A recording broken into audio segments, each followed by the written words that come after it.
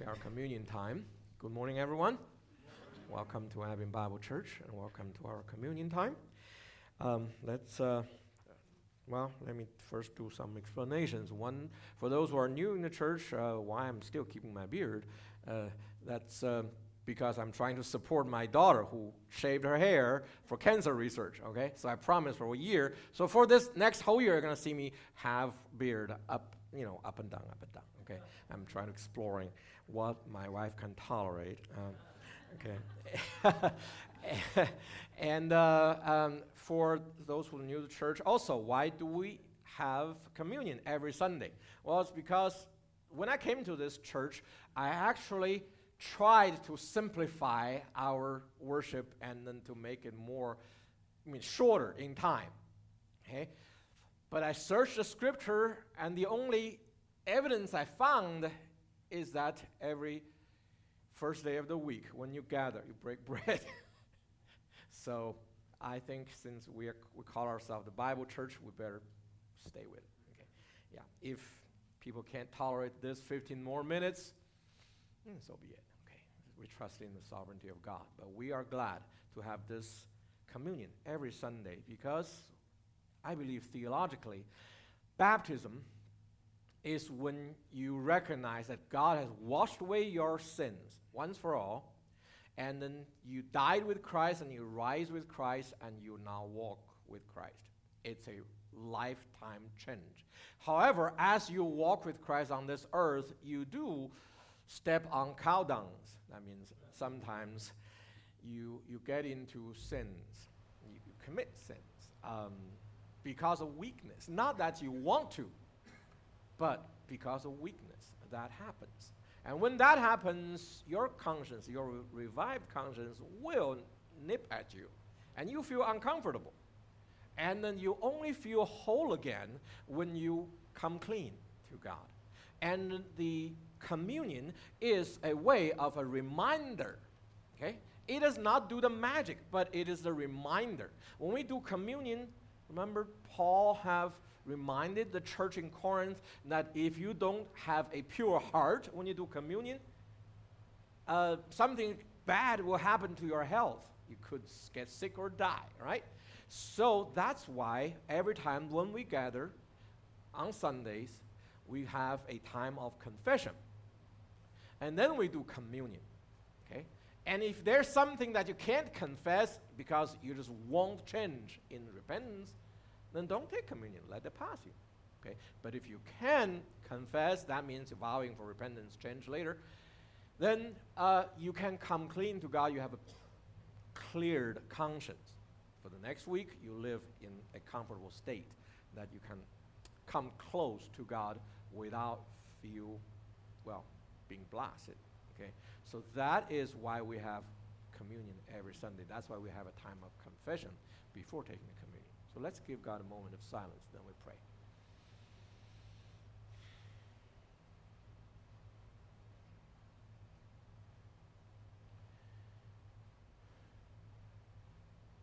Holy God in heaven, we come to you to acknowledge your greatness and your goodness. We praise you for who you are, and we thank you for what you have done for us.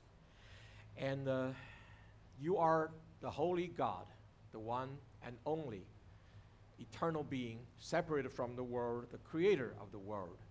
You are the standard of all moral righteousness, holiness, and justice.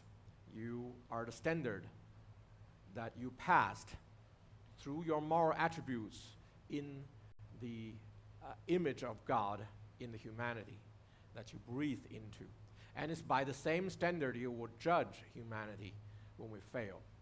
And thanks to Jesus Christ, your only begotten Son, eternal Son, that you sent into this world to live as the only God-man, the only perfect man, that he didn't deserve death, but he took death upon himself on our behalf, so that we who have fallen short of your standard of righteousness now have an open door, a narrow way, though, to come back to you through the body and blood, the mercy and grace of Christ Jesus. It is in his name we come to you, to acknowledge you as not only our Creator, our Judge, but also as our Father. His Father, who is now our Father. Thank you for regenerating our spirit, sanctifying our soul, and the promise of glorifying our body. We who are in Christ Jesus, we believe we have been elected before, we have been saved now, and we will be glorified in the future. And it's by this faith which you gave to us, we come to you today with humility, confessing our sins in thoughts, in words, and in action in the last week. And then we promise that we want to change. We know we do not like having this separation between you and us. We pray for your forgiveness as you promised. We pray that you remove the barrier between us and you. We pray that you make us whole again. And we pray that with that you bring us closer and closer to you, knowing your word and knowing you. It's in the name of Jesus Christ we pray. Amen.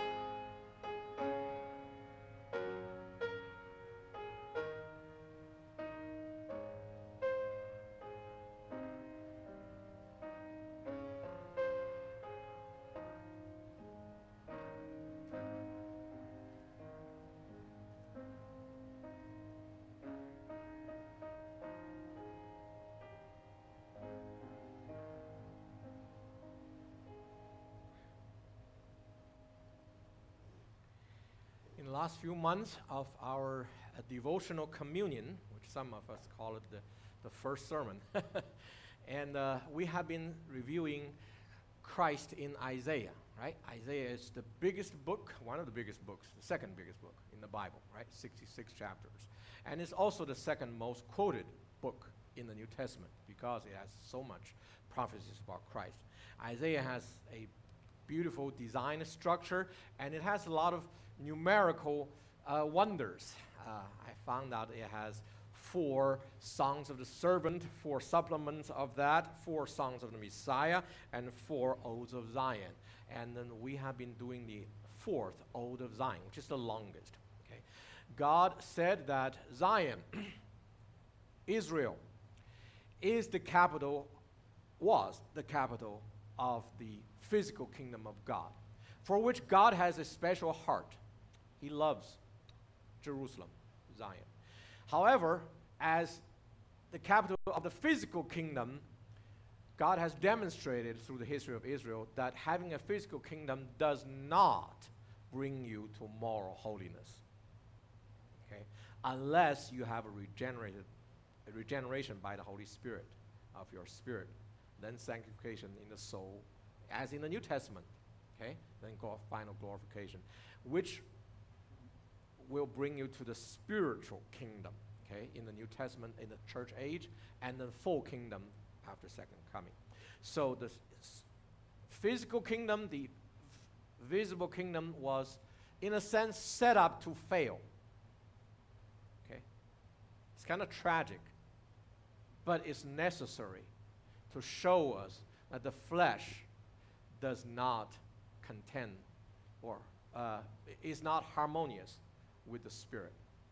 Okay? So we have to be regenerated in the spirit and overcome the flesh to become spiritual. Okay? So Israel and Jerusalem had fallen. It was necessary, but it's not the end. God has lifted up the church as the spiritual kingdom of God, higher than the physical kingdom.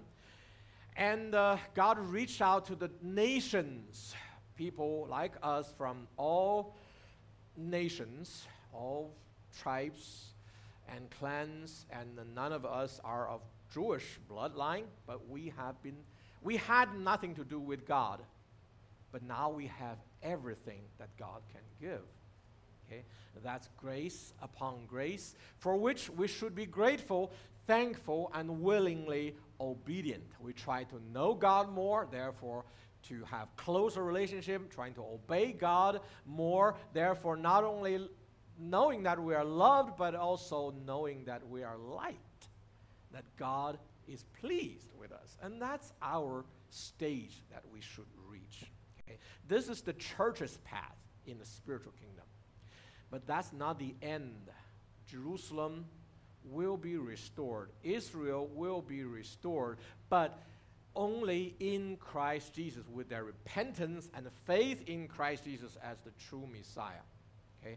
And with their repentance of their sins, of all their unbelief before, and this only happens after the church is raptured and after they put up their Antichrist on the throne of the world, and then after their Antichrist or their Christ start to persecute them, only then they come to realization that they have been wrong, that Christ is right, and the church is right.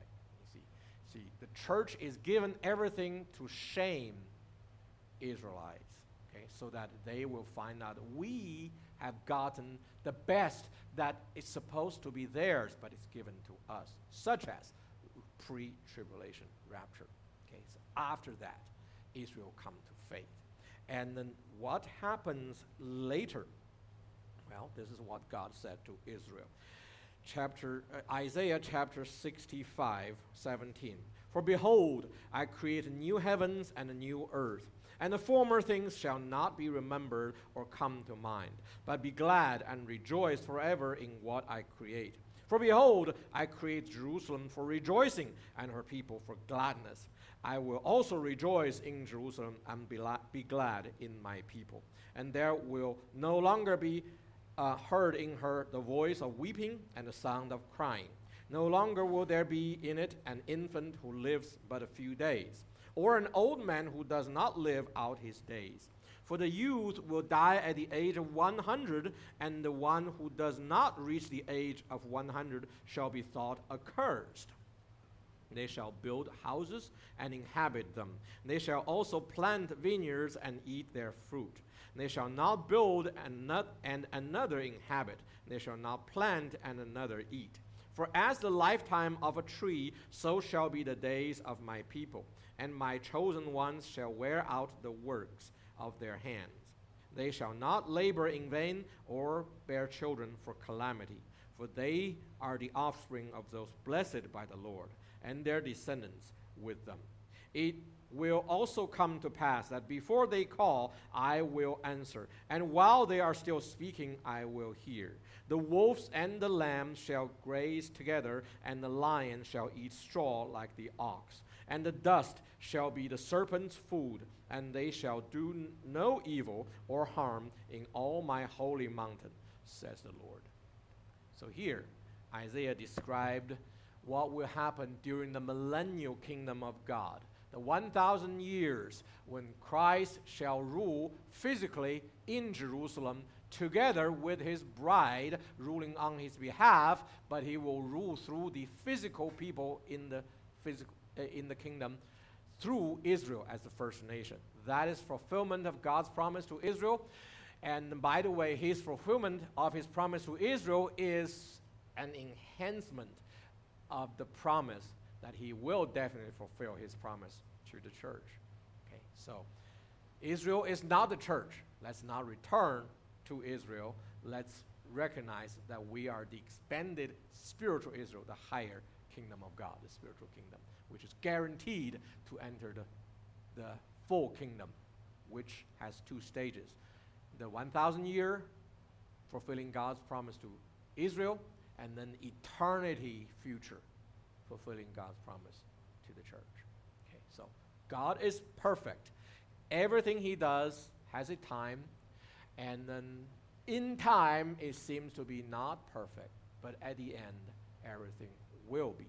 And the reason that everything can become perfect is because of the person and work of Jesus Christ. He is God. He became a man.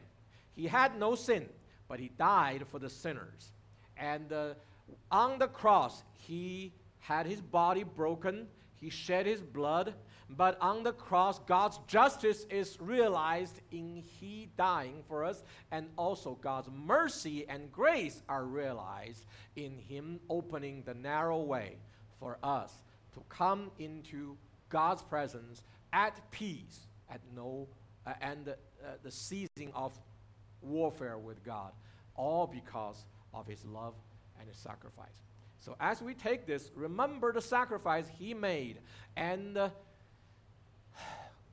call our soul to a proper response in gratefulness and in obedience. The body of Christ was given for us, broken for us on the cross. We take this bread in remembrance of him.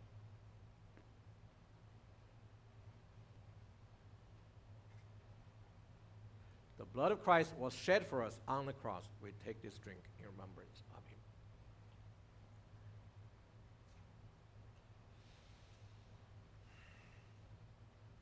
Dear Lord Jesus Christ, thank you for coming to this world to show us the truth about who God is, who we are, and what must be done to restore us to God's presence. You have done it all. You paid it all. And it's by your payment on the cross that we are freed from our bondage, our debt to God. And I pray that your redemption of us will not be in vain. You have sent the Holy Spirit to regenerate our spirit, and then as we are listening to the still small voice of the Holy Spirit, we pray that the sanctification of our soul is becoming complete, and we trust that the glorification of our body will come in your good time.